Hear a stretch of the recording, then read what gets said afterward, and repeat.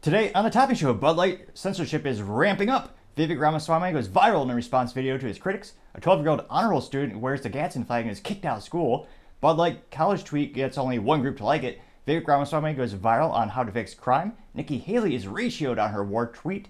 Biden is proposing the highest raise for feds since the Carter administration. Mitch McConnell is medically cleared to work again. The United Auto Workers has filed an unfair labor practices with the National Relationship Board against General Motors and Chrysler.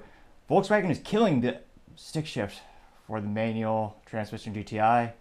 The Dow Jones stock crashes 14%. Lululemon outlook is going up thanks to a 61% increase in sales in China. IHOP idea to try to combat sales slump is biscuits. And Trader Joe's has yet another recall for a food product. All of that and much more on The Topping Show.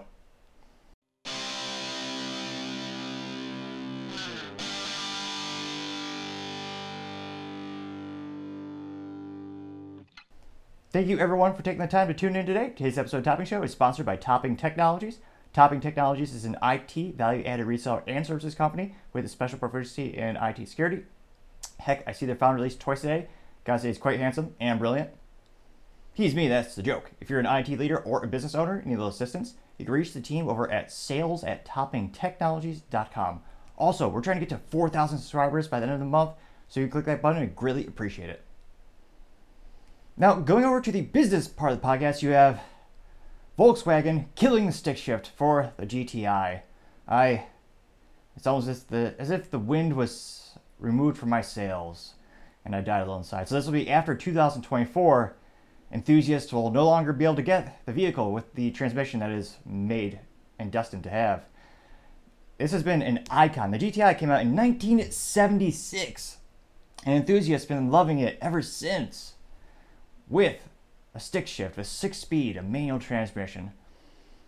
Now it looks like the current GTI's 6-speed manual transmission will be replaced by a 7. Well, I rarely say it. The mouth. It's almost as if there's a bad expired food in my mouth trying to say this. It's going to have a 7-speed dual clutch automatic transmission. Hooray! No enthusiast wants that. I can't think of a vehicle that is more destined to have a stick shift than the Volkswagen GTI. It's their fun hot hatch. I mean, it rivaled the Ford Focus ST back when the Ford Focus was still around. And now they're giving away so all the people who would have bought it because they want the manual transmission, they appreciate that rare connection between man and machine. I know for the 1,000th time, it's not as fast. Technology has replaced that since I believe the 80s when Porsche came out with the automatic transmission that was faster than stick shift, but it is so much more fun going to a corner to downshift into the third gear. And if you've never driven third pedals, I highly recommend going out driving a stick shift. You'll never want to go back. It is so much fun. Now, after they cease production of this manual transmission GTI, if an enthusiast wants a fun little car with a stick shift, they're down to basically 3 options. You're going to have the Honda Civic Type R, which is actually exclusively a stick shift, which I do appreciate. You also have the Honda Civic Si, which is also a great stick shift vehicle as well. You also have the Toyota GR Corolla and the Hyundai's Elantra N. Those all come with a stick shift, as every enthusiast wants. And unfortunately, it isn't just because the company wants to acquiesce and make boring vehicles. It's because of the government. Now, several articles have noted that the increased environmental concerns over in Europe and the increasing regulations around emissions. So, no one's complaining about China or India producing more of the pollution than you could possibly fathom, and the greatest percentage as well. But we need to kneecap the automotive experience for people in the US and Europe. Pathetic, ridiculous, and sad to see such a pinnacle of the automotive community. Something that enthusiasts have loved for literally half a century, now dying. Though, perhaps, there's a small sliver of hope. If the government could put a gun to the automotive company's head and force them to make EVs with a de facto ban by increasing the emission standards, what's stopping a new political leader from, what if they just say, you know what, we're going to have a new, in the US we have a couple of mechanisms in the United States when it comes to political actions. You have executive action, And you just say, hey, you know what? Every automotive company, you're going to make a V8, a V10 with a stick shift only. I wonder if people would actually get off their keisters and get politically motivated to tell the government, hey, we want the free market to prevail. We want the automotive community to make what the people want, not what you want. While at the same time, of course, governments use, the largest gas-burning SUVs on the planet. Remember, rules for thee, but not for me, unfortunately. So I do hope some things change in Europe, and somehow the enthusiast community can maybe write some letters to the executives of Volkswagen, let them know demand is still there. People still want these vehicles. And hopefully, maybe we could somehow save an automotive icon from dying. I can only hope, but I always say, I always say, shall tell. Other interesting business news, you have Dollar General, their stock crashes.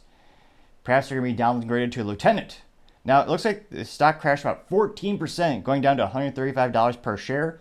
And the company is attributing it to two things in particular. One is the exponentially increasing theft, which in the United States, in many countries, somehow morons or people are just surprised. When we don't prosecute crime, it increases. Who would have guessed? And they're still not changing the policy. They're still not changing the policies to actually address the issue. So it's only going to get worse. So they're saying we had a lot of theft at Dollar General, so that's going to be an issue. And then they're saying the pandemic handouts are coming to an end.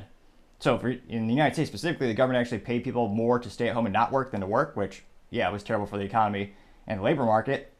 And it gives you a great example of dystopian future where everyone talks about ridiculous ideas like everyone getting paid just to stay at home and do nothing. Because, of course, then you become nothing, as we saw in the pandemic. People got paid to stay home and do nothing. Do they invent the new iPhone 25 or the new car? Or no, absolutely not. They just stayed and watched Netflix and are basically human vegetables in many cases. Not all, but an overwhelming majority, it kind of seems that way. Now, they expect their sales forecast to actually decrease in their outlook. They are changing their full year to rise between 1.3% and 3.3%. Previously, they were forecasting an increase of sales of 3.5 to 5%. So they're about cutting their expectations in half. That's going to scare the ever-living hell out of the investors who are putting money into this company, thinking it's going to increase and grow over time, and they're going to get a positive return on their investment. And it'll be interesting to see a fair amount of the items in the store are considered non-discretionary, but they make more profits on the discretionary things. Discretionary is a fancy term in retail where it's crap you don't need. Think about what do they sell at dollar stores? Staplers, scented candles for cars, really low quality screwdrivers, stuff that's non-consumable. And that's usually targeted at the same issue. People are buying the staples like the food and the groceries, which is a lower profit margin. So those companies are struggling in many ways. That is also because of it. Now, they also said that they expect their full year earnings to decline 22% to 34% from the previous estimate of flat to an 8% decrease. That is exponentially terrible for the company. And I can't fathom to see how much theft will it take in the United States for people to actually change, for people to demand the insurance companies change their policies, for the stores, and for the stores to actually prosecute crime, and for the people to elect district attorneys who actually also prosecute criminals. How much theft will it take? Target alone is looking at about $400 million in theft this year. It'll be interesting to see how. Let me know in the comments, how far do you think society will have to fall before they actually enact some discipline?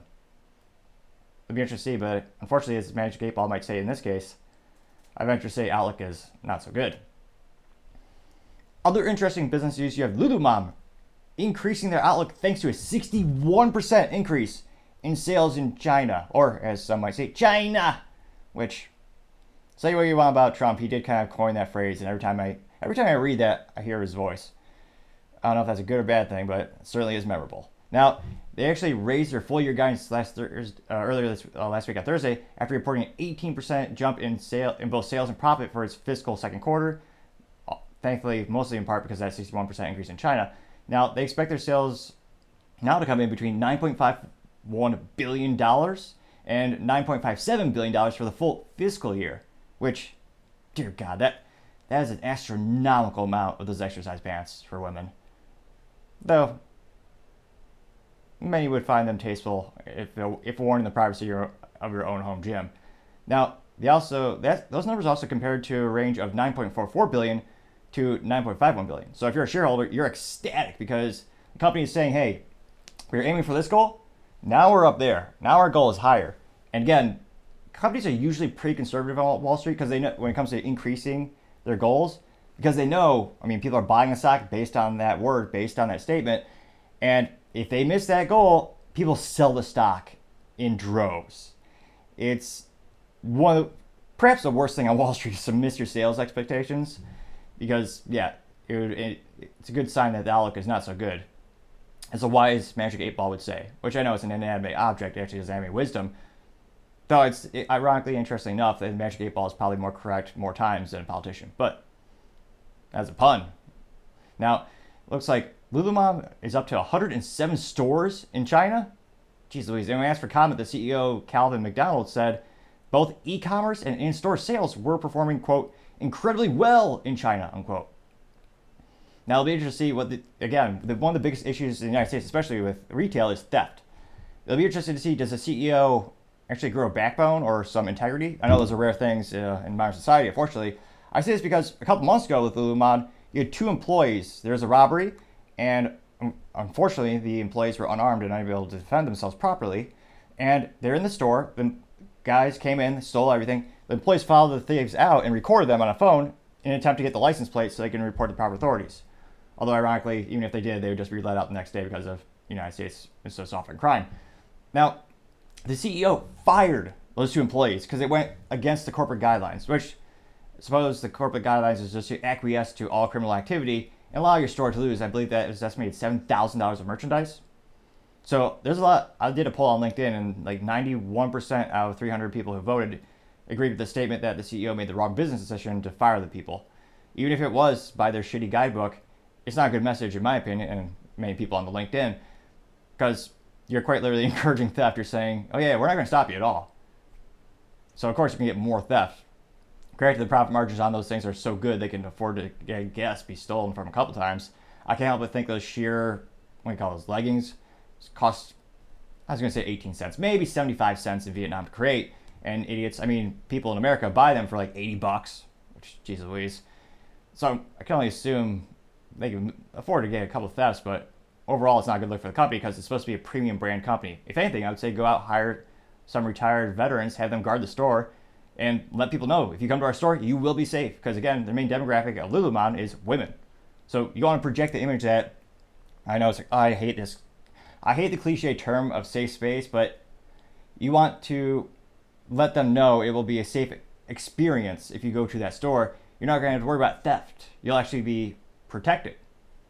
So it'll be interesting to see what the CEO does from here, but it looks like sales are booming. And again, one of the things when it comes to global sales, especially when business gets large enough, China can make or break many companies. It'll be interesting to see how much they grow and continue in that country.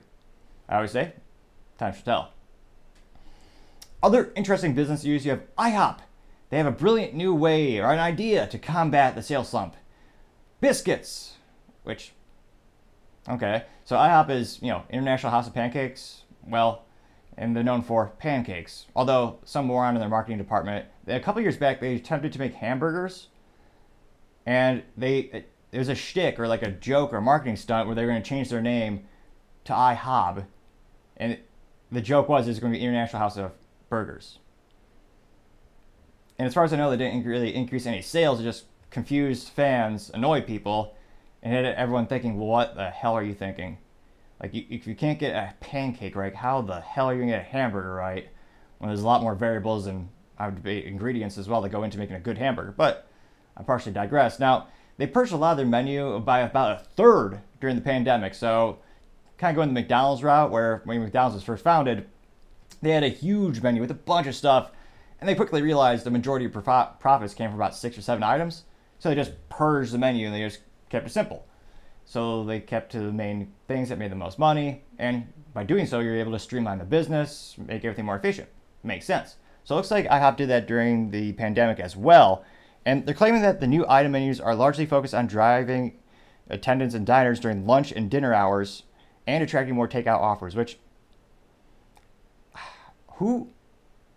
my mind is moderately blown. Who's going to go to IHOP for dinner?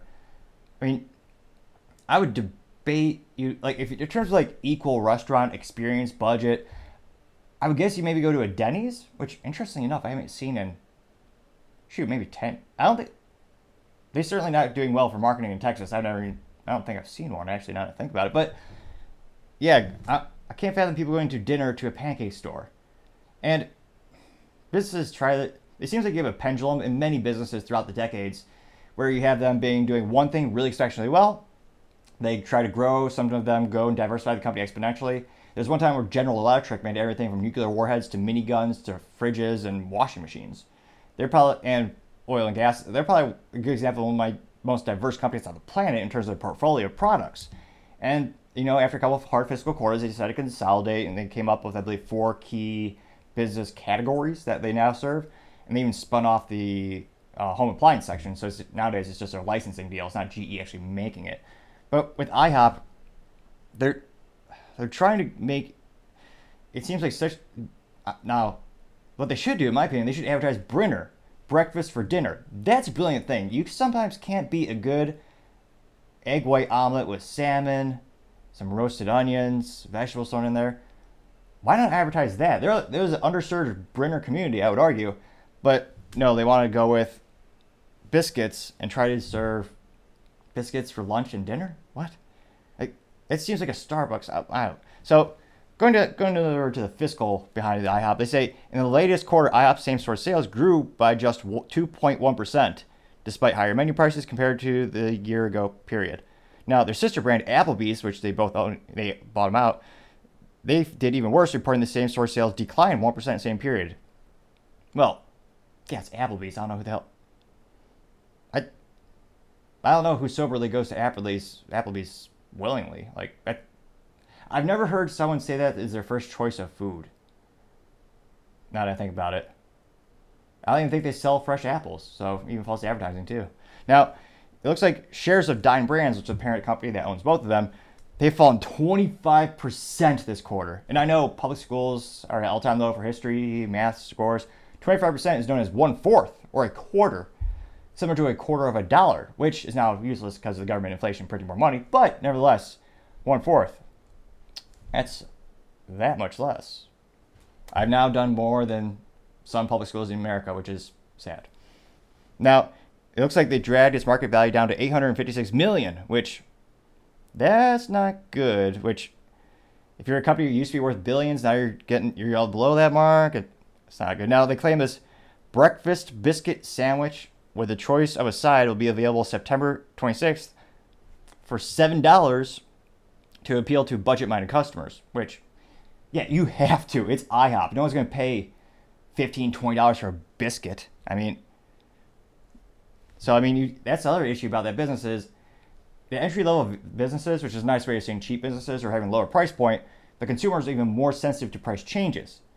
And you need to make a profit, but you can't raise the price too much. So they're in a very competitive market and very difficult market. The main way they make money is volume, very similar to McDonald's. McDonald's only makes a little money per item, but if you have more and more of those items, they add up in aggregate, and that's how you make a living. Now, granted, McDonald's, the corporation in Chicago, they make it because they're a real estate company, but the franchise owner is what I'm referring to in this case. So it'll be interesting to see how they do, but yeah, I can't fathom. I would never get a biscuit from an IHOP. Granted, I don't think I've been there in 15, 20 years. Have you guys seen IHOP lately? Their marketing is definitely not great because I haven't even hardly thought of them in years. Let me know in the comments, do you even have an IHOP by you? And if you do, when was the last time you walked in there? And if you did, let me know. Did you buy something that was not pancakes? Because that's the category they're trying to grow out of and go away from their core competency. It'll be interesting to see if they're able to increase their sales, but at this point, I don't see this making a big impact. Again, a better marketing idea, I think, is go for the Brinner. That might be more fun. Get good old salmon egg white omelet. Damn, I would really want one of those right about now. But even now that I think about it, I go to a mom and pop restaurant near me that makes some, I would say it's kind of mid-level price, and they make great breakfasts and Brinners. My go-to is never an IHOP. So it'll be interesting to see if they're able to grow and kind of pull back and increase their sales and get out of that nosedive. And it'll be interesting to see, but I always say time shall tell. Now, going on to the culture part of the podcast, I have a couple interesting things coming on here. Now, interestingly enough, as you merge the topics of business and politics and culture, you seem to have more and more, it's hard to say. I would argue a couple of these belong in cultures because it really is, interesting enough, in the United States, more and more, only during election time, Americans actually get off their keister and examine policies from politicians and see what they're actually going to do. So without further ado, the first culture part, you have Vivek Ramaswamy response to a critical video gets 2.5 million views in 36 hours, which is astronomically successful. And we'll play a little bit of it right here. I spoke too soon. It's up to 2.6 million now. So it's about 4.5 minutes. He addresses some of the critical comments that have been coming towards him. And I think it helps to elaborate on a couple of things he's saying. Hey guys, we are continuing to surge in the race, and that means the knives are continuing to come out. So we're going to keep debunking the myths as they come up, because I think it's important to be transparent and address criticisms. That's part of what it means. If you can't handle the heat, you stay out of the kitchen. And I'm running for president of the United States, so we're going to address any of these criticisms as they come out. A couple of the favorites from the last couple of days. One is this funny, relatively old, hackneyed one that they're pulling back out, that I somehow made a lot of money off of some failed Alzheimer's drug. Wrong. Actually, you know what is true is I did develop a drug for Alzheimer's disease. And like 99.7% of drugs that have ever been tested for Alzheimer's, thousands of other drugs, mine was one of the many that also didn't work. Also, one of the most risky things about pharmaceutical industry, it's one of those things where most of the things they make fail, and very few things actually get cleared by the FDA to be released to the public. That's just a fact of life. If you're developing medicines, some of them aren't going to work. And in the area of Alzheimer's disease, almost none of them work. Now, the mythology is somehow that I made money off this failure. That's wrong. My company, Roivant, set up a subsidiary, Axovant, that Roivant could have sold shares in, that I could have sold shares in before that failure. We didn't. In fact, many people would call that honorable. That was extremely painful to me when that drug failed. So how did I make my money then? Well, it turns out that I worked on a number of other medicines, 5 of which are FDA approved today. One for prostate cancer, another for endometriosis and uterine fibroids, another for psoriasis, another for overactive bladder, another for a rare genetic condition in kids, where 20 kids a year are born with a genetic disease, where 100% of them die by the age of 3. And with treatment, a majority of those kids can live lives of Wait a minute, how many did he say? Year are born with a genetic disease, psoriasis and uterine fibroids, another for psoriasis, another for overactive bladder, another for a rare genetic condition in kids, where 20 kids a year are born with a genetic disease, where 100% of them die by the age of 3. And with treatment, a majority of those kids can live lives of a normal duration. So that's very admirable, but I wonder, I can't conceive, in that specific instance, I can't conceivably see how you make a profit on that. Unless they're able to, unless the solution that they created was a derivative, or they just tweaked a current drug a little bit to make it happen. But yeah, I don't know how to make a profit on 20. I guess it's per year, but still, that seems more of a, with the numbers right there, it seems more of a philanthropic or kind of doing out the goodness of your heart. Because I don't know how to make a profit in that case. I'm proud of those accomplishments. That was part of how I had success in the world of biotech. Yes, that is how you actually create value and make money without apologizing for it. And what I teach young people across this country is, you know what, you're going to go through hardship. Not everything you do is going to succeed. But hardship isn't the same thing as victimhood. Hardship is what teaches you who you are. That worked for me, and that's what's led me to success, not just with Roivant, which is a nearly $10 billion publicly traded company today, which is the one that I founded and built from scratch, but several other companies like Chapter and like Strive, other successful companies that I've founded since then as well. So I'll be happy to, take my entrepreneurial background and business background toe to toe with anybody else. I'm proud to have done that by the age of 38, and it's one of the experiences that'll allow me to succeed as chief executive of this country as the next president. Another lie that I've sort of been humored by floating around is this position that I'm somehow anti-Israel. That's just dead false and reflects the desperation of, frankly, some other candidates who feel like their fundraising might be lagging, and so they need to figure out how to attack me as a way to raise funds. That's what they seem to be doing. The fact of the matter is, our relationship with Israel will be stronger by the end of my first term than it ever has been. Actually, I was just talking about my company. Turns out one of the founding investors in my company was actually an Israeli firm. I've been to Israel many times. I have deep respect for Israel, and I think our friendship with Israel is going to continue to a higher level when I'm the U.S. president, because I'll treat it as a friendship, not as just a transactional client relationship. What does that mean?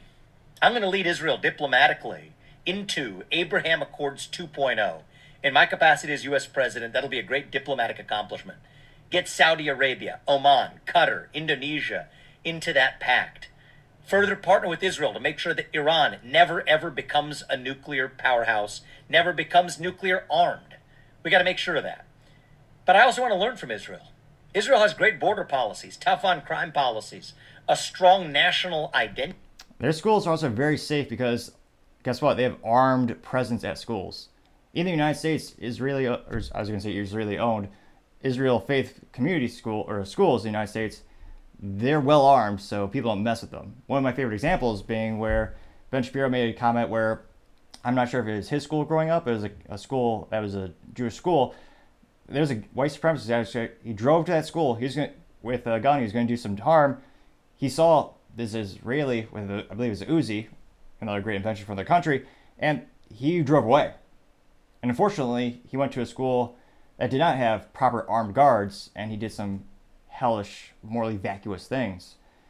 But absolutely, every school should have the same defense that they do in Israel. It's why they're so safe now. They saw an issue back in the day, they armed their teachers, and guess what? Those issues are no longer a thing. Entity, a missile defense system that I would love to have in this country. The Iron Dome is fascinating from a technological perspective and is one of their top defense mechanisms. That's what friends do. They make each other strong. They learn from each other. That's what our friendship with Israel is going to look like. I'm going to have a good relationship with Bibi. I'll invite him to the White House in a way that Biden didn't have the courage to do. This is what it means to be a true friend. And no, I don't talk in the way that a standard establishment GOP politician does, reading from a super PAC provided binder. That's not how I roll. I speak authentically, but that's actually going to make for stronger friendships with our allies on the international stage. And more importantly of all, actually make us stronger as a country here at home. In case people forgot, that's actually the job of the U.S. president. So keep them coming. I know the knives are going to bring out some more attacks, and it's all right. We'll keep addressing them, having fun with it. Talk to you. So, in terms of marketing and kind of a move on the political chessboard, brilliant because he got a lot of views. Literally 2.5 million views in 36 hours. That's ridiculously impressive. Now, it looks like the responses are mostly popular. You have someone saying, and then a couple of pejorative. Now, you have one person saying, why don't you run for a city council first? That got 9,584 views and 124 likes, which is about 1.35% like ratio. And actually had someone respond to that response saying, well, neither did Trump. And that person got 7,658 and 326 likes, given that ratio of 4.3%. So there's some people who had some more positive responses to that. Now, you also had someone by the name of Journey Across the Internet saying, this dude has, it's going to sound silly because it's typos, but, quote, this dude has answers for days, ha ha ha. Love that he just brushes it off and says, okay, guys, what else you got? LMFAO, this is goated, unquote. I got 11,700 views and 99 likes. So, not the best ratio, that's 0.84%. And another one said, Bradley said, thank you for addressing the rumors. Got 4,742 views and 19 likes. So 0.4% like ratio, not the best.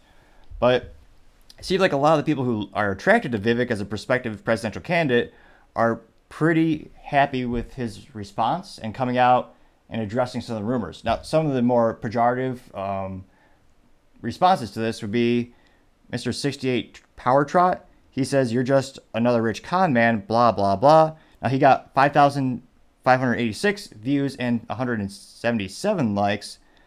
And a couple of people bringing religion in the comment section. Let's see.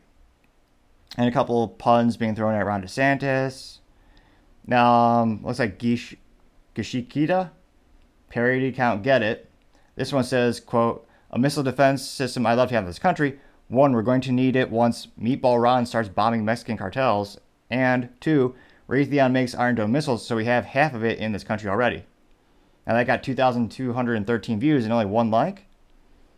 Now, we share a lot of defense technologies, especially with Israel. I'm actually surprised. Well, not really, because, I mean, politicians in the United States don't really care about protecting our borders. But, yeah, in terms of national security, we should definitely have something similar to the Iron Dome in the United States. And again, Raytheon is one of the most advanced technological manufacturers of defense capabilities on the planet, and they're headquartered, of course, in the United States. Perhaps they're best known for the Patriot missile, which is, at the time, breakthrough technology.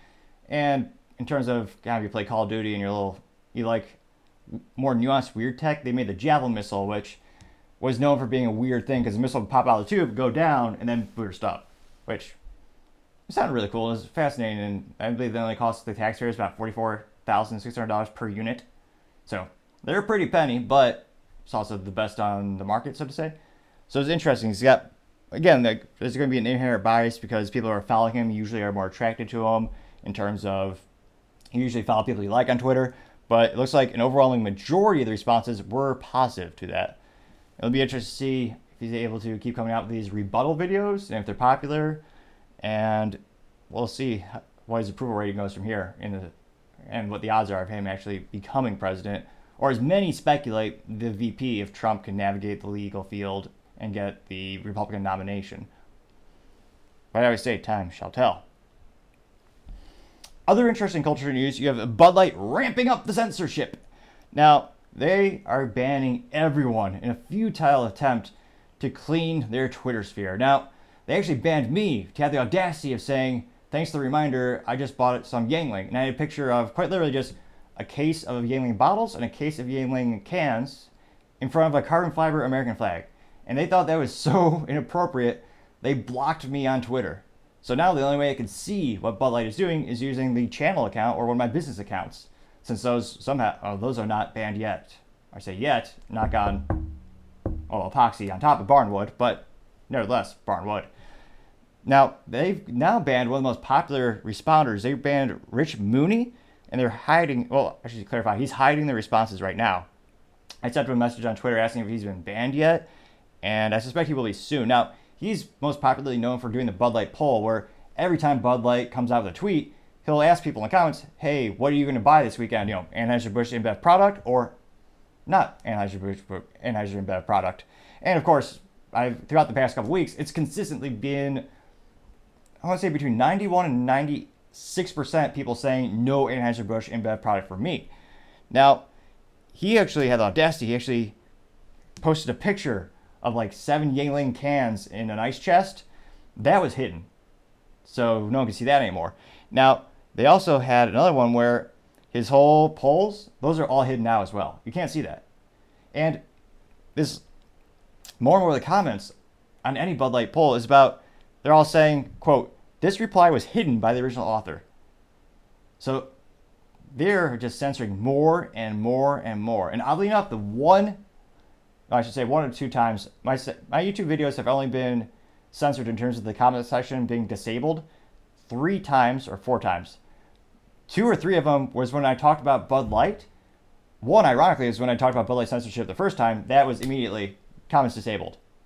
Ironic. And then the other time was when I was talking about YouTube censorship, and then they censored me by this. They actually turned off the comments. No matter how many times I manually go into YouTube Studio, the back end, and I will manually say, turn on all comments. No matter how many times, it would always revert back to comments are disabled. So they're increasing their censorship on the Twitter platform. And now, they also, even 2 months ago, they were okay with having you post competitor brands like Yangling and Coors Light. Now they're so sensitive and so desperate to try to get some good responses to brew to the surface. They're even hiding those now, where that's not offensive or pejorative to just post a picture of a competing product. I mean, you look at some of the things they hide, and they're very entertaining. They're usually pejorative things around Dylan Mulvaney, their former brand ambassador, failed brand ambassador, I would say, and there'd be more explicit pictures. So I understand if you're going to censor an explicit picture or a cartoon that's not appropriate for children to see. I could kind of get that, but now they're just banning just pictures of their competitors.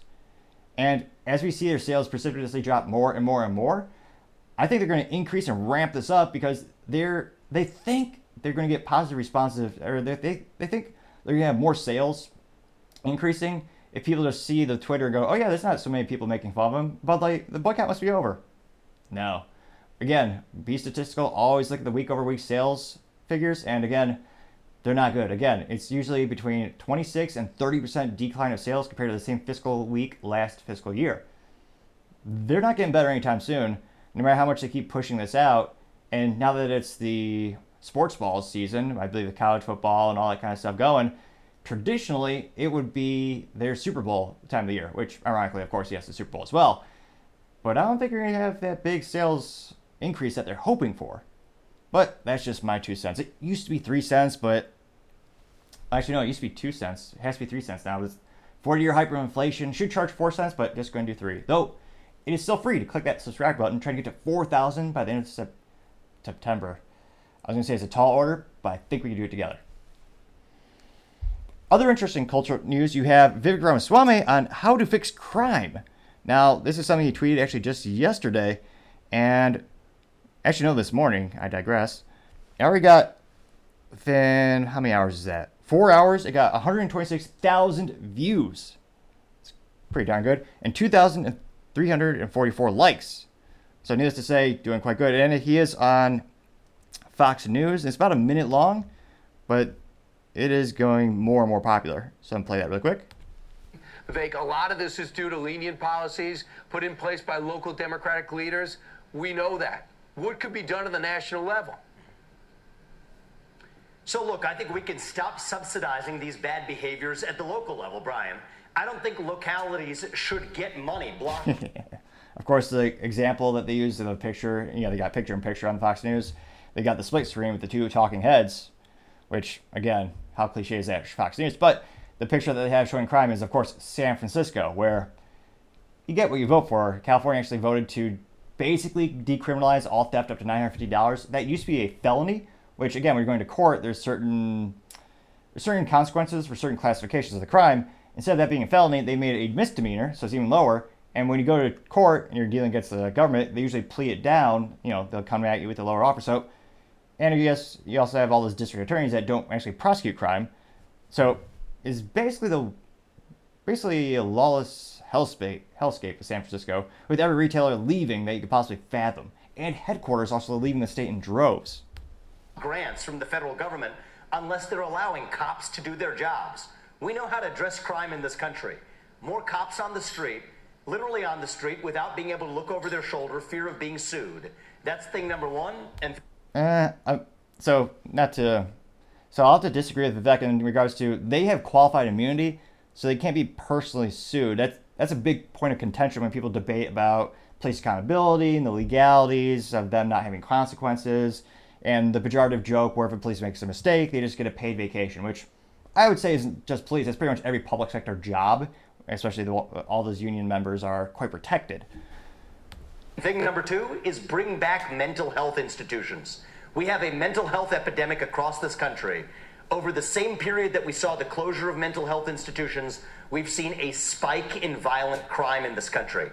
That doesn't mean drugging up a bunch of people with Zoloft and Seroquel. It actually means restoring purpose, faith-based approaches and otherwise. Right. But those are politically incorrect discussions right now. Cops doing their jobs in mental health institutions, I say bring both of those things back. That's how we address violent crime. I agree. Now, the issues come in who's defining mental illness. I mean, you had the FBI say, if you're a concerned parent going to a school board, you're a terrorist. That's not a joke. It actually happened in America, as crazy as that once might seem. Now, in terms of statistics on the videos, it got 110,000 views in the first 3 hours of being posted, 2,075 likes, giving it a 1.89% like ratio. Not too bad. Now, the top two responses were, quote, make two-parent homes great again. I got 1,533 views and 27 likes, which, pretty good statement. That's a 1.76% like ratio. And then somebody by the name of Rumpelstiltskin Gold, which, again, I'll never be able to spell. It's one of those funny names, says, quote, you're the wrecking ball we need, unquote. And I got 1,543 views and 39 likes, giving it a 2.53% like ratio. Now, when it comes to actually beating crime or, getting tough on crime, it's going to have to be a multifaceted approach. You also have to think about the community and the cultural changes you need in a community to actually make changes. So it's going to be, there are a lot of levers you're going to have to pull in order to actually turn the trend around with these cities. But in terms of a presidential, I don't know how much a president can do in terms of turning cities around. I mean, you look at Chicago, throughout the years, we've had Republican presidents and we've had Democrat presidents. And I don't know how much you can do on the federal level. It's never been able to fix Chicago. They've been democratically governed with their mayor for 93 years now. And the crime's never gotten better. It's only gotten worse. So I would say it's a cultural issue as well as a political issue. They don't actually enforce the law over there or know the Constitution. But let me know in the comments, what do you think is the best way to combat crime in the United States? Certainly, you could perhaps change some laws federally to combat the ones in California where they allow theft to be rampant with that last, I forgot the prop number, but they voted on the proposition for them to basically decriminalize, if a theft is under $950. Perhaps you'd have a statewide or a countrywide law. If it's over a certain dollar amount, you'd be prosecuted. I mean, it'll be interesting to see, but you're going to need to work with as cliche as it sounds, you have to work with the community. You have to reinforce the concept that two-parent households are one of the most important things in society and one of the greatest mechanisms for helping someone have the best odds of success in life. Can't help but notice a lot of these issues when you have crime, you have some of these most morally deplorable people with all the disgusting, everything, most morally vacuous things I could think of when you think about everything from theft to murder. I can't help but notice a lot of them are coming from broken families. Because from a culturally and politically speaking, it's actually encouraged that. There are actually more incentives for single-parent homes than dual-parent homes in the United States in many cases. That is something I think a president could change in terms of the welfare and the mechanisms for that, where you're currently actually reinforcing that you're paying single moms and you're encouraging the act because there's a fiscal incentive behind it.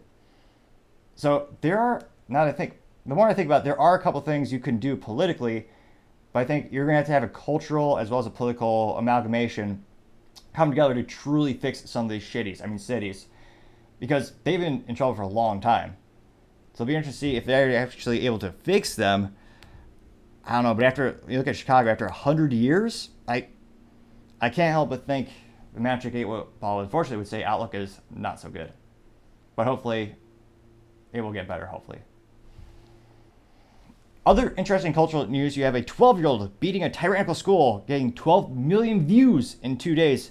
He had the audacity to be a patriot and wear the Gadsden flag on his backpack. Now, this takes place in Colorado, and Connor, an honor roll student, got called into the office to talk to the teachers, and his parents got called to the school because he had a flag. Now, this would never happen if it was a LGBT flag. Those are in the classrooms. Those society is okay with, apparently.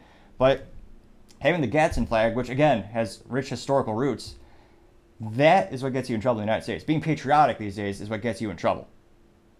Which is pretty, in terms of public schools, I'm not surprised. It's also the same places where they don't even say the Pledge of Allegiance. They don't have American flags in some of these public schools. They have those other flags, but not American flags, interestingly enough. So thankfully this mother recorded this conversation so you can actually hear these morons, public sector, address the situation. Oh, thank you. And I can't help but, you can't help but think, the kid's definitely conservative, because he's got a clean haircut, he's got a button-up shirt, a button-up long-sleeve shirt, it's a dress shirt, got clean jeans, he's got a nice brown leather belt, Do they know? and he's got the best shoes on the planet, New Balance. I think I'm on my 17th or 18th pair of the New Balance 990s. Phenomenal. Made in America, as I was about to say, they all should. Very, very, very few are. That's kind of one of the unique things about them. But without further ado, play the video. You know what the Gadsden flag is? That it's a historical flag. So the reason that they do not want the flag, the reason we do not want the flag displayed is due to its origins with slavery and slave trade. Now, of course, as you would guess, the teacher's a radical leftist, as we'll show with evidence later in the video as well. But that symbol has nothing to do with that flag has nothing to do with any racist connotations. It literally says, "Don't tread on me." Like, That is what was. and the same people who are so this has nothing to do with racism, but the same people who say you should erase everything modern that has anything to do with anything old that was bad. Well, what about Planned Parenthood? That was started by a eugenicist who was racist against the African American community. She put Margaret, what was that gal's name? The founder of Planned Parenthood put those institutions in poor black communities intentionally. She was horribly racist, but they still love that institution regardless of its dark, morally vacuous past. Interesting. That's the reasoning behind them not The Gadsden flag. the "Don't tread on me." Okay. Which is the Gadsden flag. Okay. This teacher looks like the Karen. So he's, what's going to happen if he doesn't take it off? He is able to go. I was actually just telling him, like, I was upset that he was missing so much school. I'm like, so I asked if, can he just take his stuff out of his bag and go back to class? Like, I just want him to go back to class. The bag can't go back. Remember, they would never do this to someone with the pride flag, or what's the new one called? The progress flag? No, that person would be a hero if they would have that on their backpack. It's got a patch on it, because we can't have that in and around other kids. So that's what I was trying, and then he said you were close. So I was like, oh, okay. Yeah, it has nothing to do with slavery. That's like the Revolutionary War patch that was displayed when they were fighting the British. Like that. That's the revolution. Maybe you're thinking. A+ to this patriotic parent who actually knows the historical provenance behind that flag. Of like Oh, it's one of those things where facts and logic kind of just wash over some people. And this teacher, I say teacher because in title only, I highly doubt she actually teaches anything besides political ideology. She's just sitting there with a blank stare. Just the facts and logic just wash off her like deodorant, probably. Confederate flag. Okay, I am just here to enforce the policy that was provided Just following orders, a cliche as old as time. by the district. And definitely you have every right to not agree with it. I mean, Because yeah, the absolutely. ACLU says that he's allowed to wear that. If you like go on their website, it's like says in big. So Mama Bear's rockin'. She did some research. all I'm saying is that Unless there's like a ban on patches, period. Like if you said there's no patches allowed at the school, you cannot display what you think or anything like that. The resting bitch face, or the RBF of this morally vacuous teacher is, highly disturbing. Or what cheer or anything like that. I think it's like one-sided, because It always is. you allow some patches but not other patches. Kids have patches like on their names and like the American flag and backpacks. Yeah. That was like flown during the revolution, but I just don't understand that at all. so what I can do is And if you go onto the ACLU's website, let's talk to I someone. can have you speak to I really don't. Jeff Yoakum Okay. again. Okay. And then he can refer you to our person at the district. Okay. Because, like I said, we're following district calls. Just following orders. So, the last thing I want is him out of class. Yeah, I know, That's me all too. He the last takes thing I the want. No. She just wants to bully this kid because he's different. This is seriously studies. He wants to get straight A's. He did that. He made honor roll when he was here before. He intends to do that again right now, but it's hard because he keeps missing class for this. So I understand that. yeah, and we teach him to always stick up for your beliefs. And you're going over the revolution for 7th grade. The founding fathers stood up for what they believed in against unjust laws. This is unjust. Okay. Like I said, we're upholding a policy that was provided to us, which we have to uphold. Okay. Can you show me where the policy? Mama Bear did some research, came guns loaded. Now, Connor Boyack did a great coverage of this issue. He said, quote, "They say the U.S. EEOC, which admitted that the flag, quote, originated in the Revolutionary War and is non-racial or in a non-racial context. But then, quote, however, whatever the origins and meanings of the symbol, it has also been seen sometimes interpreted to convey radically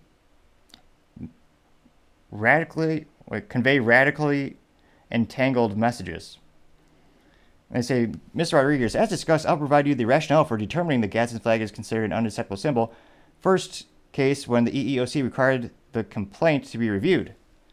Now, the director then argued that the flag is associated with, quote, hate groups, linking this weak article that cites a, quote, graphic design scholar who claimed that some may see the Gadsden flag as a symbol of intolerance or hate or even racism. Now, the kid actually had the idea of going to NBC, which is a local affiliate, which used to actually care about news and, actually helping the communities out, giving a voice to folks. And of course, they declined an interview because it goes against the narrative. Now, Connor Boyk says, see what rule he was actually breaking. According to the director, this is the one. And it's the one that, quote, refers to drugs, tobacco, alcohol, or weapons. But none of those things are on the flag. And it looks like Jeff Yukam looks like he's the director. And let me see here.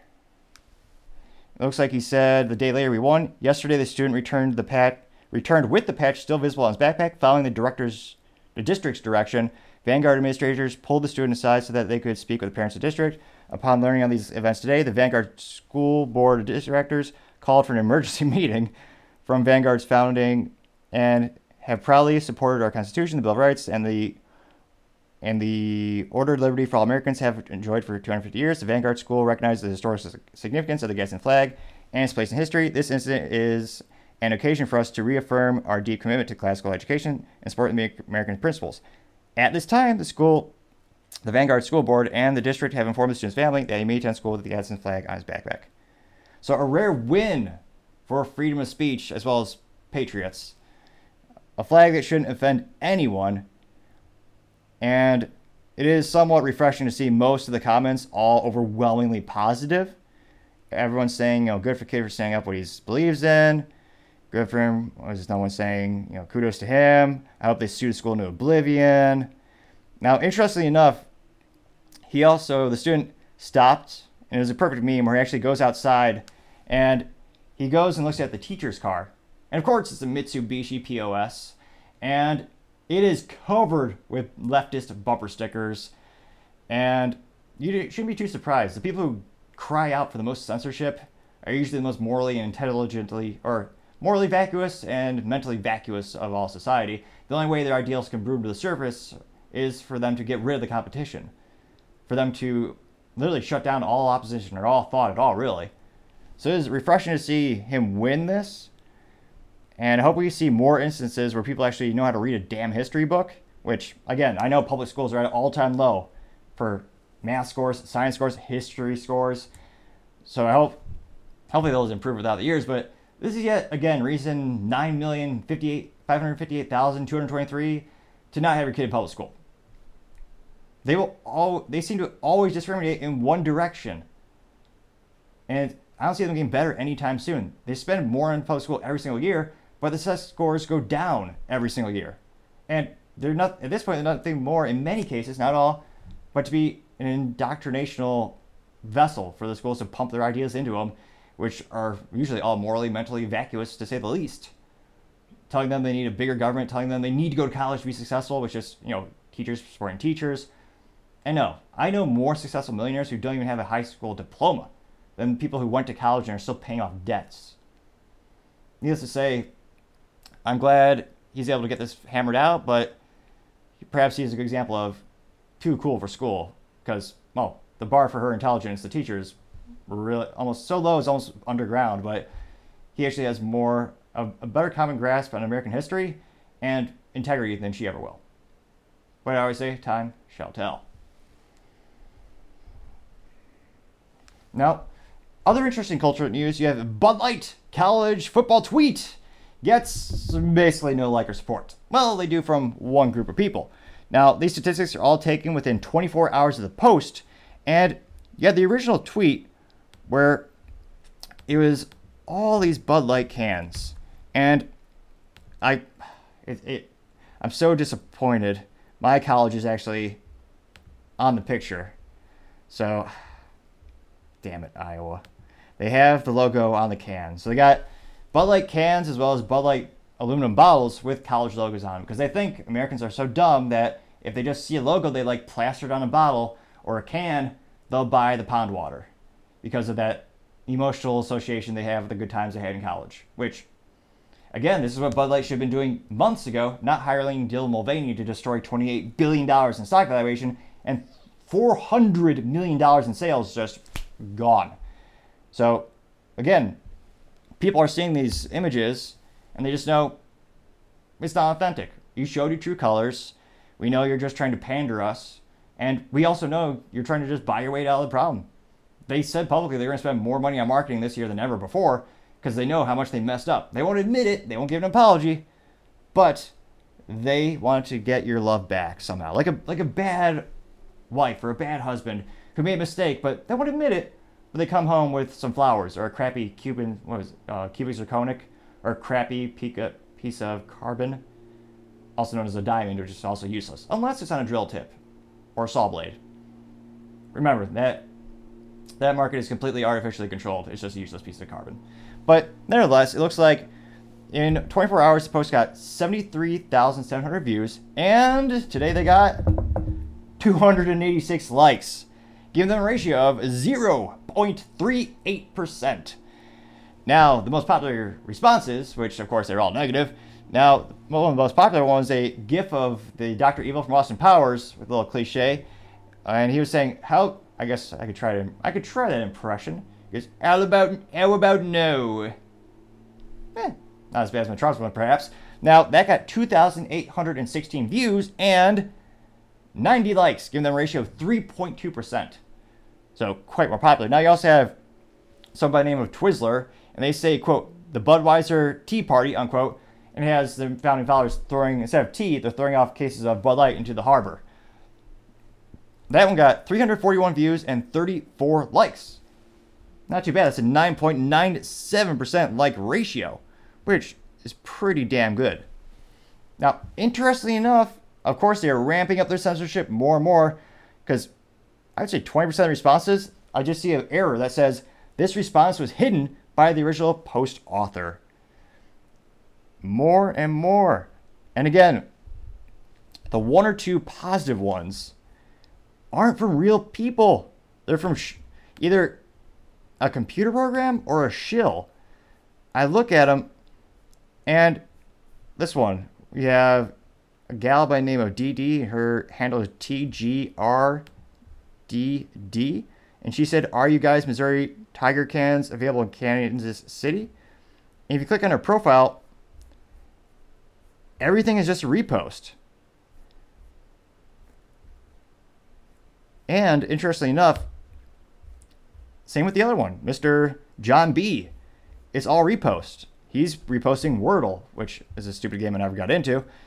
But interestingly enough, they do seem to all fall on the same political spectrum.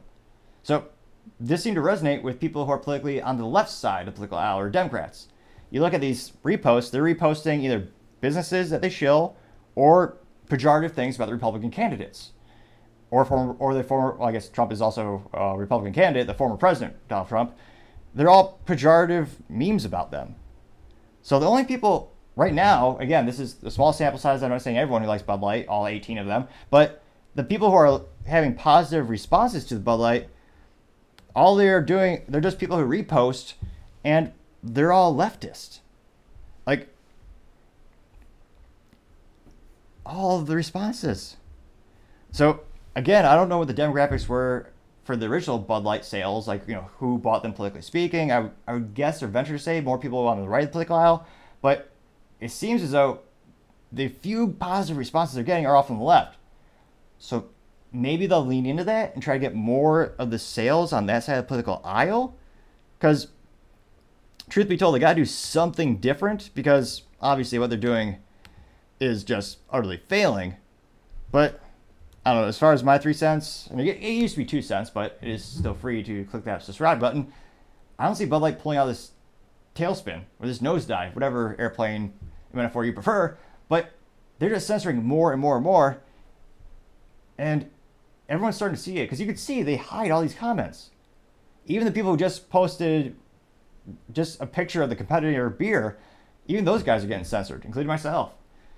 So people know it's not an authentic post because they're just censoring most of the opposition. And again, the people who are posting a positive response, they're not getting any likes hardly. So it's literally like this guy said, let's get it. He got no likes. None. Goose egg. Even though 2,570 people saw his positive response to the Bud Light tweet, another one, the John B., he says, that's so cool. I got to collect them all. Go, Bud. Which, again, sounds like a drone. That got 2,810 views. 0 likes. And that gal, I was talking about DD asking, are the Missouri Tiger cans available in Kansas City? She got 4,241 views. So 4,241 people saw it. 0 people liked it. So the few positive responses that are starting to creep up to the surface, they're hardly not popular at all. I see, another one says, LSU Bud Light for me. They got 3 positives. And there's one, I'm going to say, I got to investigate this profile. A Greg L. Simmons posted a picture of a Bud Light in front of a Kansas, what do you call it? Wait a minute. In front of a Kansas University. And I count old Bud fan. And his profile, let's see. Repost.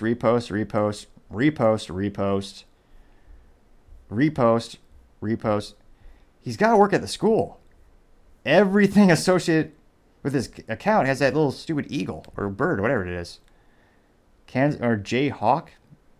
So yeah, Greg L. Simmons. And he did get 61 likes. He's got to work there or something. So I don't know. It seems like the only people that have any positive responses or are really involved are people who work there or the football fans, but really hardly anyone's gravitating towards their view. So needless to say, I don't think the Bud Light boycott is letting up anytime soon, even as they try to censor more and more and they try to plaster their logo on football teams from colleges. Needless to say, I don't think the sports ball season will be good for Bud Light. Other interesting cultural news, you have Nikki Haley ratioed on her Twitter war stance. Now, she is a former UN ambassador and presidential nominee for the Republican Party. And this is in regards to her, this is the text that she has. She says, make no mistake, Vivek's foreign policy will make America less safe. Now, I don't see how having, again, it is a debate to have in terms of political ideology, whether you're more interventionist or isolationist being more building up your own army on your own land and defending your borders, or, intervening as you're going to other countries, intervening. It's certainly a debate to be had, but I don't know how bolstering our borders and that concept would make us less safe. Now, this is her video response, and of course it was ratioed in minutes. I mean, look, he has shown that he's naive. The idea that he doesn't think we need to continue to partner with Israel, the idea that now he's saying that we shouldn't worry about Iran getting a nuclear bomb and we shouldn't defend ourselves against Iran, and no one... He didn't say that. And actually, if you're watching the whole episode, in the clip where we actually watch Vivek's response, he says he's adamant about Iran not getting nuclear capabilities. So there's definitely a disconnect or a lie somewhere. Understands that, and it's naive to say, oh, we're going to go to Russia and tell them you quit playing with China. It's just not accurate. And I don't know how it's not. The whole Ukraine-Russia situation could be easily solved if we had a president of the United States with a little vigor. You simply just go to Ukraine and say, hey, we've given you over $100 billion in cash, weapons, and other miscellaneous crap that we send them. You're not getting any more. You're going to go to the table, negotiate with Russia. Russia, you want these sanctions to stop, right? You want to get back in the global economy? You guys are both going to concede a little bit, give up a little both sides, and you're going to stop killing each other. If you stop fueling the war, it would naturally peter out. And if you give them an incentive to actually negotiate, they would. Right now, the whole world is giving Ukraine resources. They're getting weapons from every conceivable country on the planet. They basically have an unlimited resources. If you ever play the game Risk, or Age of Empires, both really great games. It's all about resource allocation is a huge component of it. Age of Empires 2 in particularly, good old game from my college days or high school. And if you run out of resources, you can't go to war. So if you go, again, the U.S. is giving some of the most resources, again, over $100 billion. If we say, hey, we're decreasing our spend, we're going to cut you off, we're telling you, go to the table and negotiate. Because Russia wants a way out of this too. There's no country, I was going to say no country, we've done that throughout the years. Unfortunately, you can't really have a never-ending war. You run out of resources. You run out of public support. You run out of soldiers. Like, there's one of those things where it can't go on indefinitely. But nevertheless, I'll get back to Nikki Haley. Which, again, Nikki with N-I-K-K-I, can't even spell her own name right. I mean, that's almost as ridiculous as having someone named Topping. Oh, wait. I digress. And I'm always going to take the side of Israel. I'm always going to take the side of us being strong when it comes against, a terrorist group that says death to America. He's completely wrong on this, and the American people see that. I mean, look. Again, he said he supports Israel. He said he's wanted to decrease funding to them and have it be more of a collaboration. Now, again, some people, depending on who you ask politically, some people say we just give them resources and give them great military tech. We also gain a lot of tech from Israel. One of the best defense contractors on the planet it goes by the name of Elbit Systems and IWI. Elbit Systems makes some of the best aerospace components as well as actually aerospace and land and ground air vehicles in the industry. The Elbit Systems makes the $400,000 helmet for the F-35 Lightning II. That is a huge technological breakthrough. Now, that cost may seem expensive. That includes the cost of research and development as well as the actual materials cost. But it's a revolutionary idea where you have this helmet on, and traditionally, if you have a jet fighter, you see it in front of you, and that's all you see. With this helmet on, you look down, you can actually see the ground below you. It's a full immersive experience. So no matter where you look, you're not seeing your feet. You're actually seeing, it's almost as if you're seeing through the airplane. That's a first commercial product that I can think of. And it's revolutionary. It's because our countries are sharing some of this tech. They're bidding on some of our military contracts. We're helping their military out. So there is a mutually beneficial relationship. I think the debate comes in, how much, fiscally speaking, do you give to each other? But again, that's not what Vivek said. Now, it looks like, of course, she was ratioed in, seconds. Now, the top responses, one said, and again, you almost can't make this up. One of the top responses was from a gentleman, and again, so the video herself, so her video got 156,000 views, and all these statistics were taken at the 24-hour mark, so 24 hours after she published it. 156,000 views, and again, that's not great compared to the competitors. You have DeSantis as well as Vivek and Trump. Oh, Trump not so much on, well, Trump actually broke Twitter, almost getting 200 million views, but most of the candidates are getting a couple 100,000 to a million, depending on what the subject matter is, but she got 156,000 views and 2,235 likes. So if we pull up the good old calculator application on the computer here, you'll do a little division here. We get 156. That's one. Oh, come on now, carry the one. 1.42% like ratio, which is not great.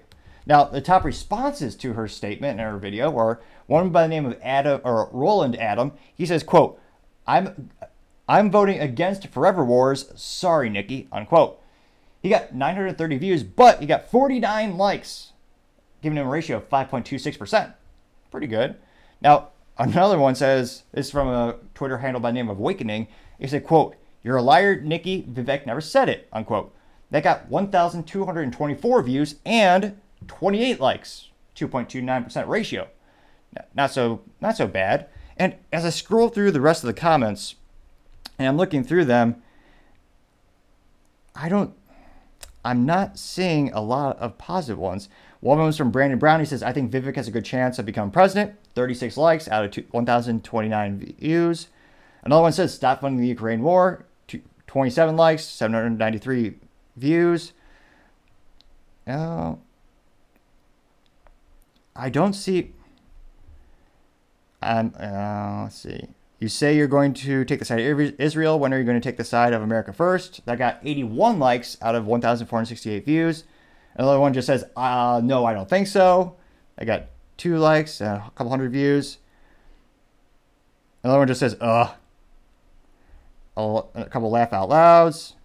Another one says, this is from Real Phil Jones, which, pretty good profile. I didn't know you could put emojis in your name. He's got an eagle, a bald eagle there, an American flag. That's as American as you can get, although he's missing an AR-15. Now, he says, quote, at least he isn't a warmonger. And he got 22 likes out of 259 views. So, and another one just says, he's a great guy. Another one says, get a life, you're lying and obsessing about this guy. And let's see. I was about to say that was Vivek. It's a parody account of Vivek talking about some of this. You didn't read the memo. Now, I did see two positive responses, and one is just a person trying to get an interview with Nikki Haley. So, needless to say, she was ratioed immediately. And interestingly enough, the attacks aren't really working. In terms of the moves on the political chessboard, you see some candidates who are having a lot of success, or personal success in terms, not overall in the polls, but it is a common political tactic to attack your opponents. It's one of the most fascinating things. Also, if you look at just reviews of restaurants and stuff, negative news does spread more quickly than positive ones. And you have Chris Christie. His whole campaign is, I'm not Trump. I don't like Trump. Trump is evil. Chris Christie, statistically, he's not going to get the nomination, but he's gotten, I would say, not an insignificant amount of support. I think he's like 5% in the polls, but his whole message is he's not Trump, he hates Trump. He's attacking Trump. He in terms of political chessboard, he's getting he's getting the pawns or the people who will never Trumpers. His target audience is them. He's appealing to that group of people. He's going to get those votes for the primary. Now, will that be I don't think that's enough for him to actually get the nomination, but that is his approach, and he is gaining votes based on that approach. But, well, in this case, it's all preliminary polls, but I don't see, this is not helping Nikki Haley at the moment. I think she needs a different approach, but right now, and again, there are some people who are becoming more skeptical of Vivek. A lot of people on the far right don't like him for a myriad of reasons, unfortunately. Some idiotic, of course, you always have the one or two racists everywhere, far left and far right. But there's a lot of people also comparing Vivek to Obama in some ways, coming out of nowhere. So it'll be interesting to see what the support looks like going forward. But this plan right now doesn't seem to be working in Nikki's favor. And it'll be interesting to see how much support can she get for the primary. Is she, like a lot of people, is she probably just running just to become a VP? But it'll be interesting to see. And interesting, this is a debate in the Republican Party. Are they, and it's not, it's not all one or the other, but are they more pro-war or pro-peace? That used to be a big debate between Republicans and Democrats. Interestingly enough, Democrats past couple of years have been very much more pro-war. Most of the Republicans have. I think Trump was the first one to actually scale back military involvement. The first time in my life, actually. Every other president had increased the war. But it'll be interesting to see as this debate continues, where does the United States fall in terms of isolationism or more interventionism? It'll be interesting to see, but as I always say, time shall tell. Going on to the political part of the podcast, you have Biden submitting a proposal to raise federal wages by 5.2%, which would be the highest since Carter, which is ridiculous. You used to get a proposal, you used to be able to get a raise by doing a good job. Or if you just work in the government, you just work there for a certain amount of time and you just get paid a lot of money to do very little. One of the most inefficient forms of anything on the planet is the government. Now, this is a quote. I was about to say it's a quote from Biden. More likely, it's a quote from Karine Jean-Pierre, the press secretary. I say that partially as a joke, partially serious, because she's gotten caught multiple times tweeting, and it was actually supposed to be Biden. So she tweeted something where she said, I fixed the economy, I did all this. And it's like, oh yeah, you done messed up, as some might say.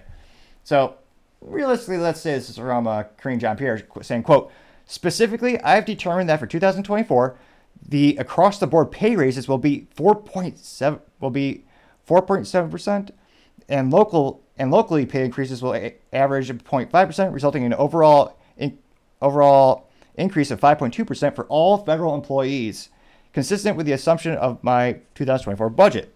Now, this is apparently in letters that apparently Biden wrote to Kevin McCarthy as well as the VP Kamala Harris.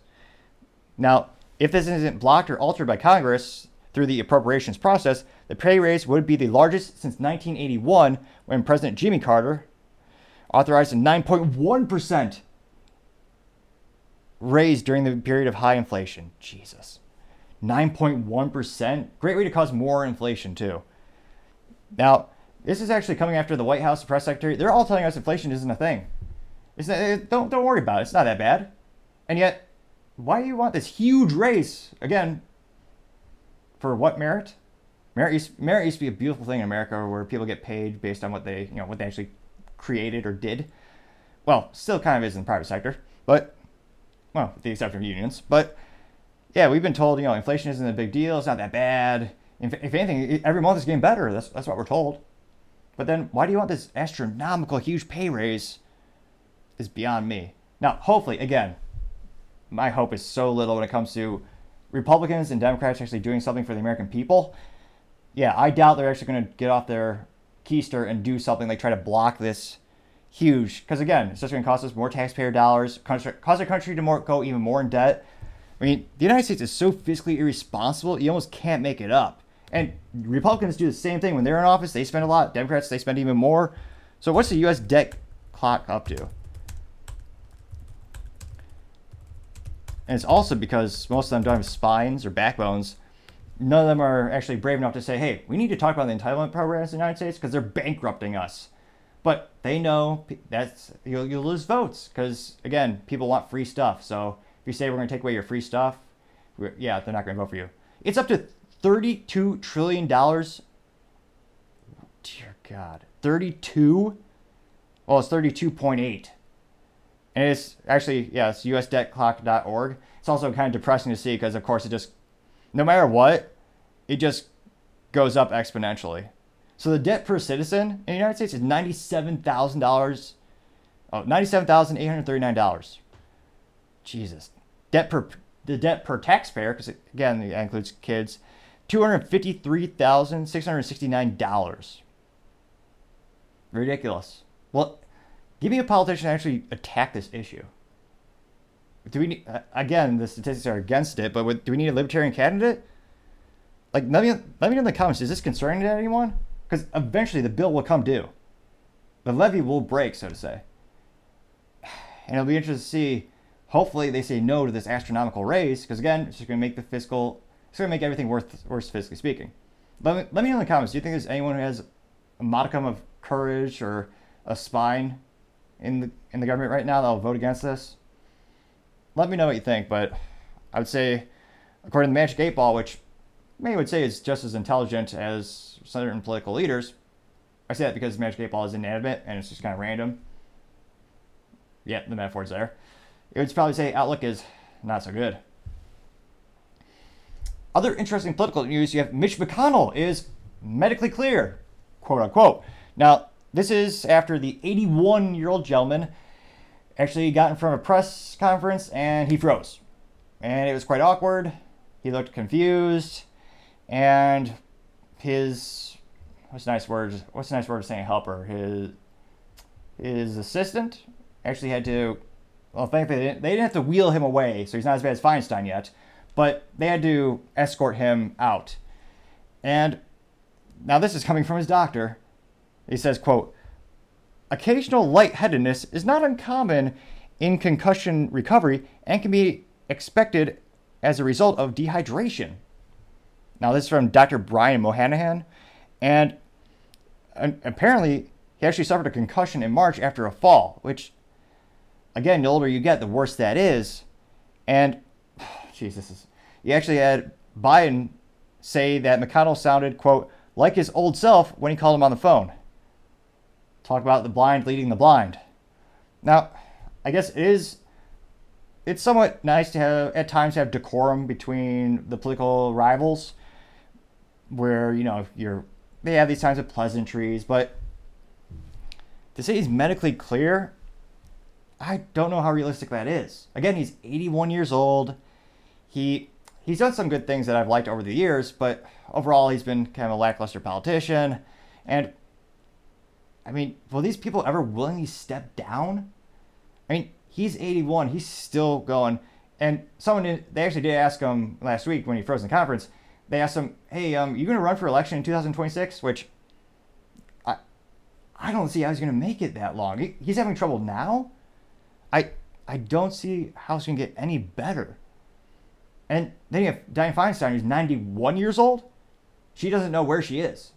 She literally came out of session one day, and a reporter went up and asked, yeah, how's your 3-month health vacation, or fancy leave of absence? And she goes, what do you mean? I've been here the whole time. No, you have not. You've been somewhere else. And then she actually came out of another session. She goes, did I vote on that? Now, granted, that also is probably the average intelligence level of many people in politics, where they know what they're voting for because they don't read anything anymore. Another thing I don't agree with is omnibus packages, where it's a bill of 58 million bills, where you basically just have to vote yay or nay. But besides the point, she doesn't even have power of attorney over herself anymore. Her daughter does. So Dianne Feinstein is 91 years old. She can't walk. She's being wheelchaired around by Pelosi's daughter, I think. Another conspiracy theory, but interesting. But she doesn't have the legal authority to make her own decisions about her life. Her daughter does. Her daughter has the power of attorney. So she can't make decisions for her own life, but she can make the decisions for about 400 million Americans? What? How does that make any sense? But they won't give up power. And again, as you can see, Mitch McConnell is a Republican. He's on the right. This is an issue on both sides of the political aisle. Now, unfortunately, it's an old cliche of, people who seek power will rarely ever willingly give it up.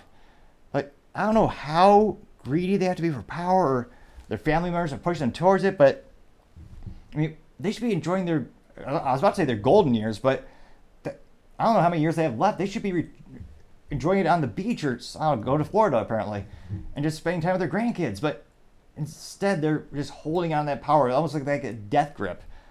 Let me know in the comments, do you think we need term limits? What's the solution? I don't know what's going to be, because if you have cognitive tests, then it's going to be, you'll have people making the tests so that they're skewed against their political opponents. That's my speculation, or my concern rather, around if you were to have some type of cognitive test, you'll just make the test to fit your needs. I don't know what the solution is. I think term limits are. There's been a couple of politicians throughout the years suggest it and bring it up for vote. Ted Cruz has in the past. But again, it's kind of like the insider trading thing, where politicians are allowed to do insider trading. If a CEO does it, or if I do it, go to jail, of course.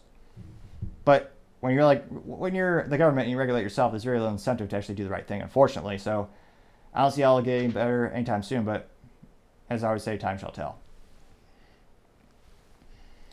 Other interesting political news, you have the United Auto Workers filing an unfair labor practice against the National Relations Board.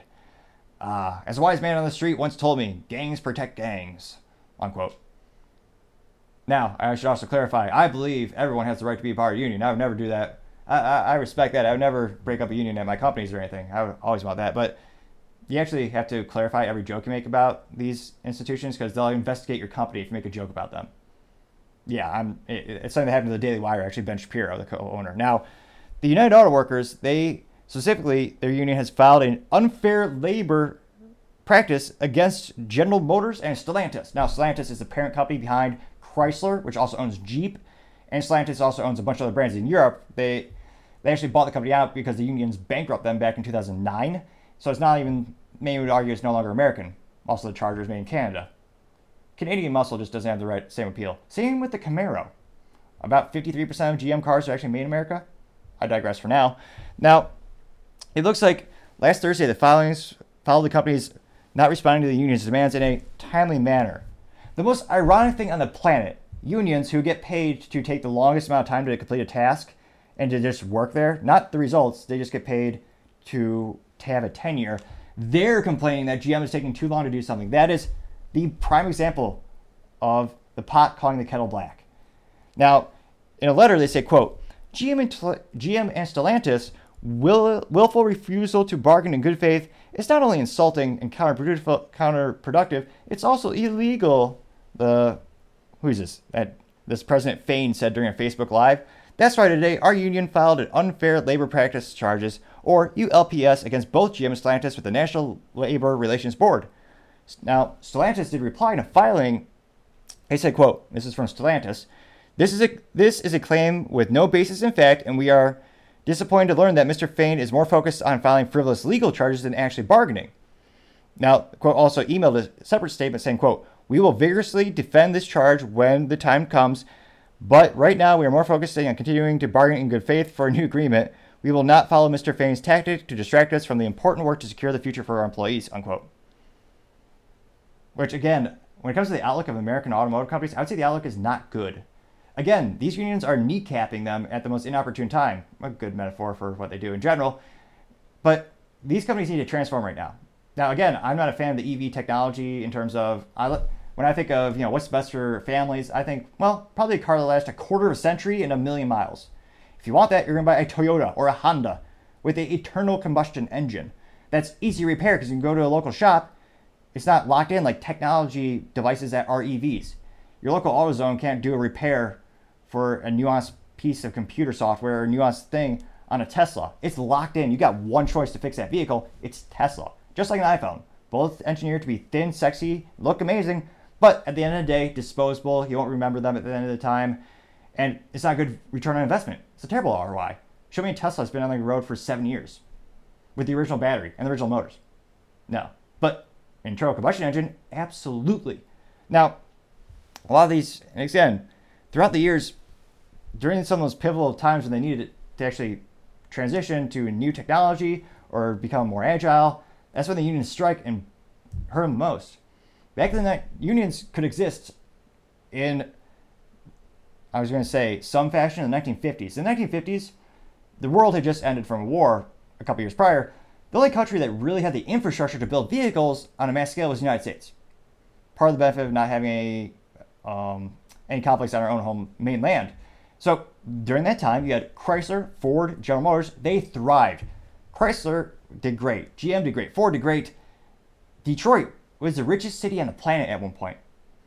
And because there's very little competition, they could afford to have really great profit margins. And the unions, like I'm trying to think of a good metaphor of someone who's exorbitantly greedy. They saw the big profit margins, and they said, okay, well, we're going to want everything. We want it all. We want it all. So huge pensions, huge medical coverage, huge salaries. Again, basing on tenure, not performance. And by the 1970s, they basically near bankrupt the company. And guess what came? Competition.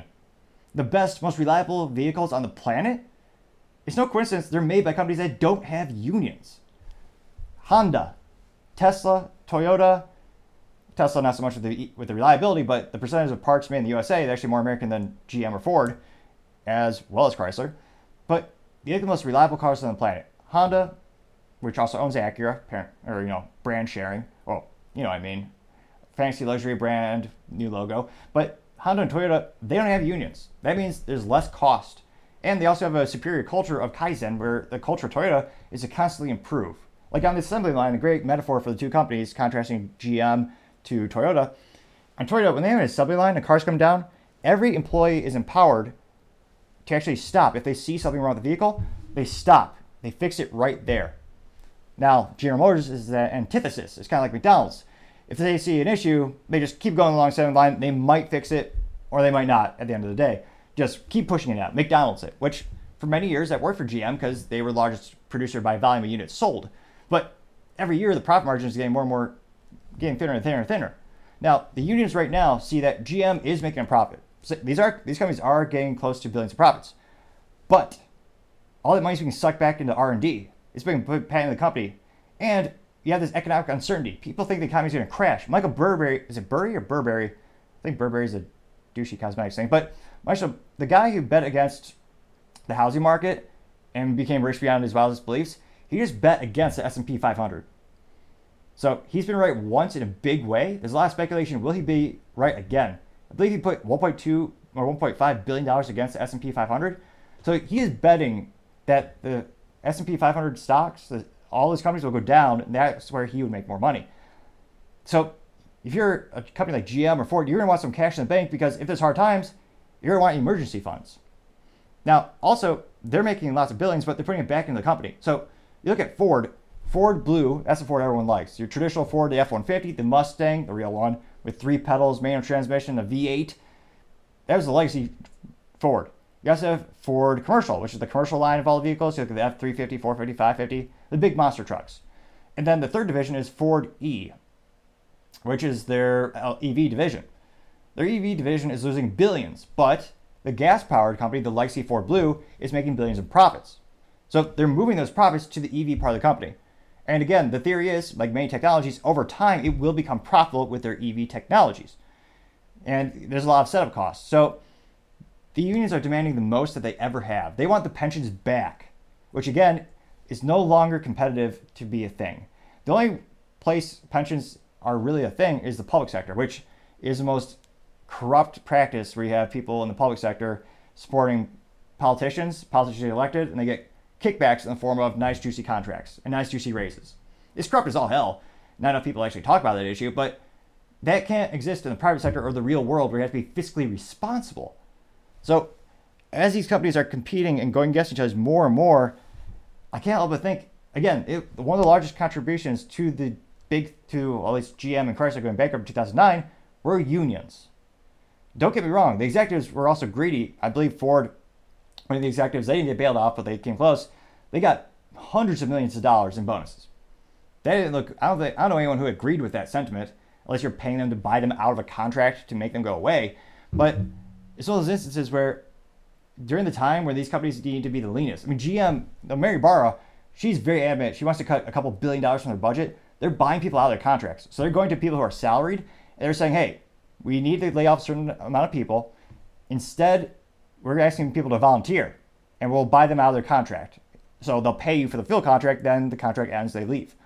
Kind of like basically being paid to go away. GM is trying to cut every penny they can because they have to compete with Tesla, who has a huge lead on EV technologies. And GM in particular, Mary Barra, the CEO, she said by 2030, Cadillac will be 100% EV. Is that a good idea? I don't personally think so, but that's where they're going to go. Personally, the best Cadillac is the CTS, I think it's a CT4, one of my buddies got. It's got a stick shift and a twin turbo V6. But again, GM likes to make something really good that kill it. And she wants GM as a whole brand to be 100% EV by 2035. That's going to take billions of dollars, not just in research and development, but you're going to have to re-engineer your whole factories and build new factories and warehouses to facilitate the unique components and unique assemblies for EV vehicles.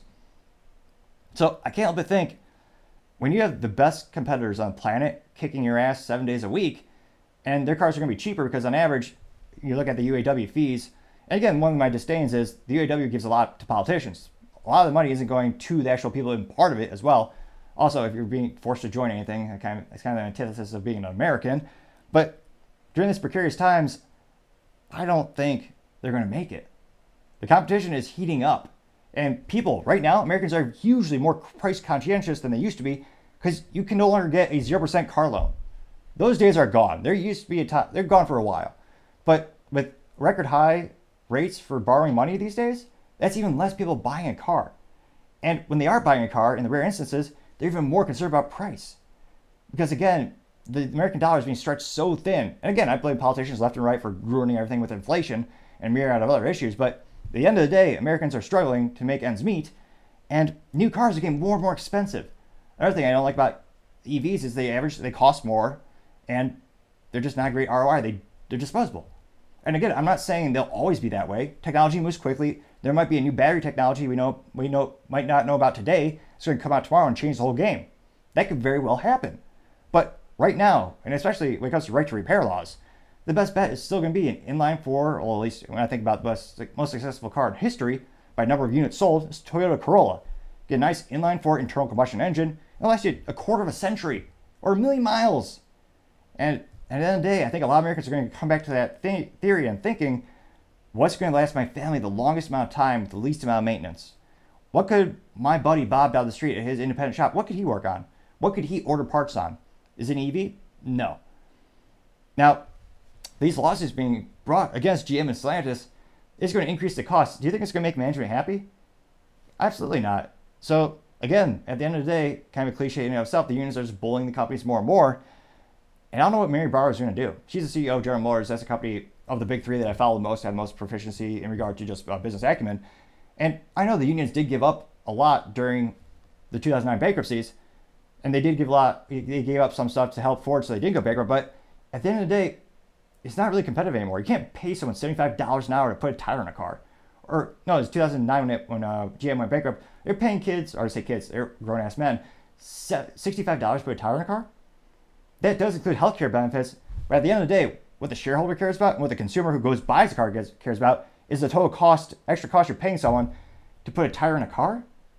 That's not competitive at all. And maybe if you were to have a concession with the unions, I would say instead of medical benefits, instead of pay, offer them stock. But I don't think they'll want that because they would have to increase their performance exponentially because then they would have a vetted interest in the company. I believe one of the reasons Tesla is so successful is because the employees are given stock.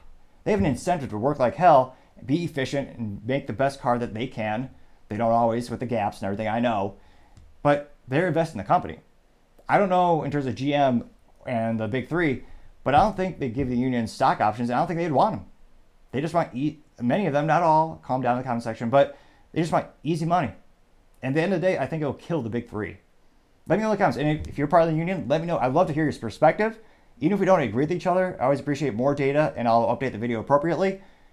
And I do appreciate you going back and forth. So great way to actually help the video out is leave a comment and click the subscribe button. I know it's cliche to say, but yeah, I would say the outlook for GM and Stellantis is not good. And again, it wasn't the only reason these companies went bankrupt, but it is a huge variable in the equation of why they went belly up in 2009. So in terms of having more contention, again, that's whole kind of like a divorce attorney, which I find abhorrent. The whole purpose of the union and a divorce lawyer is conflict. That's when they prosper.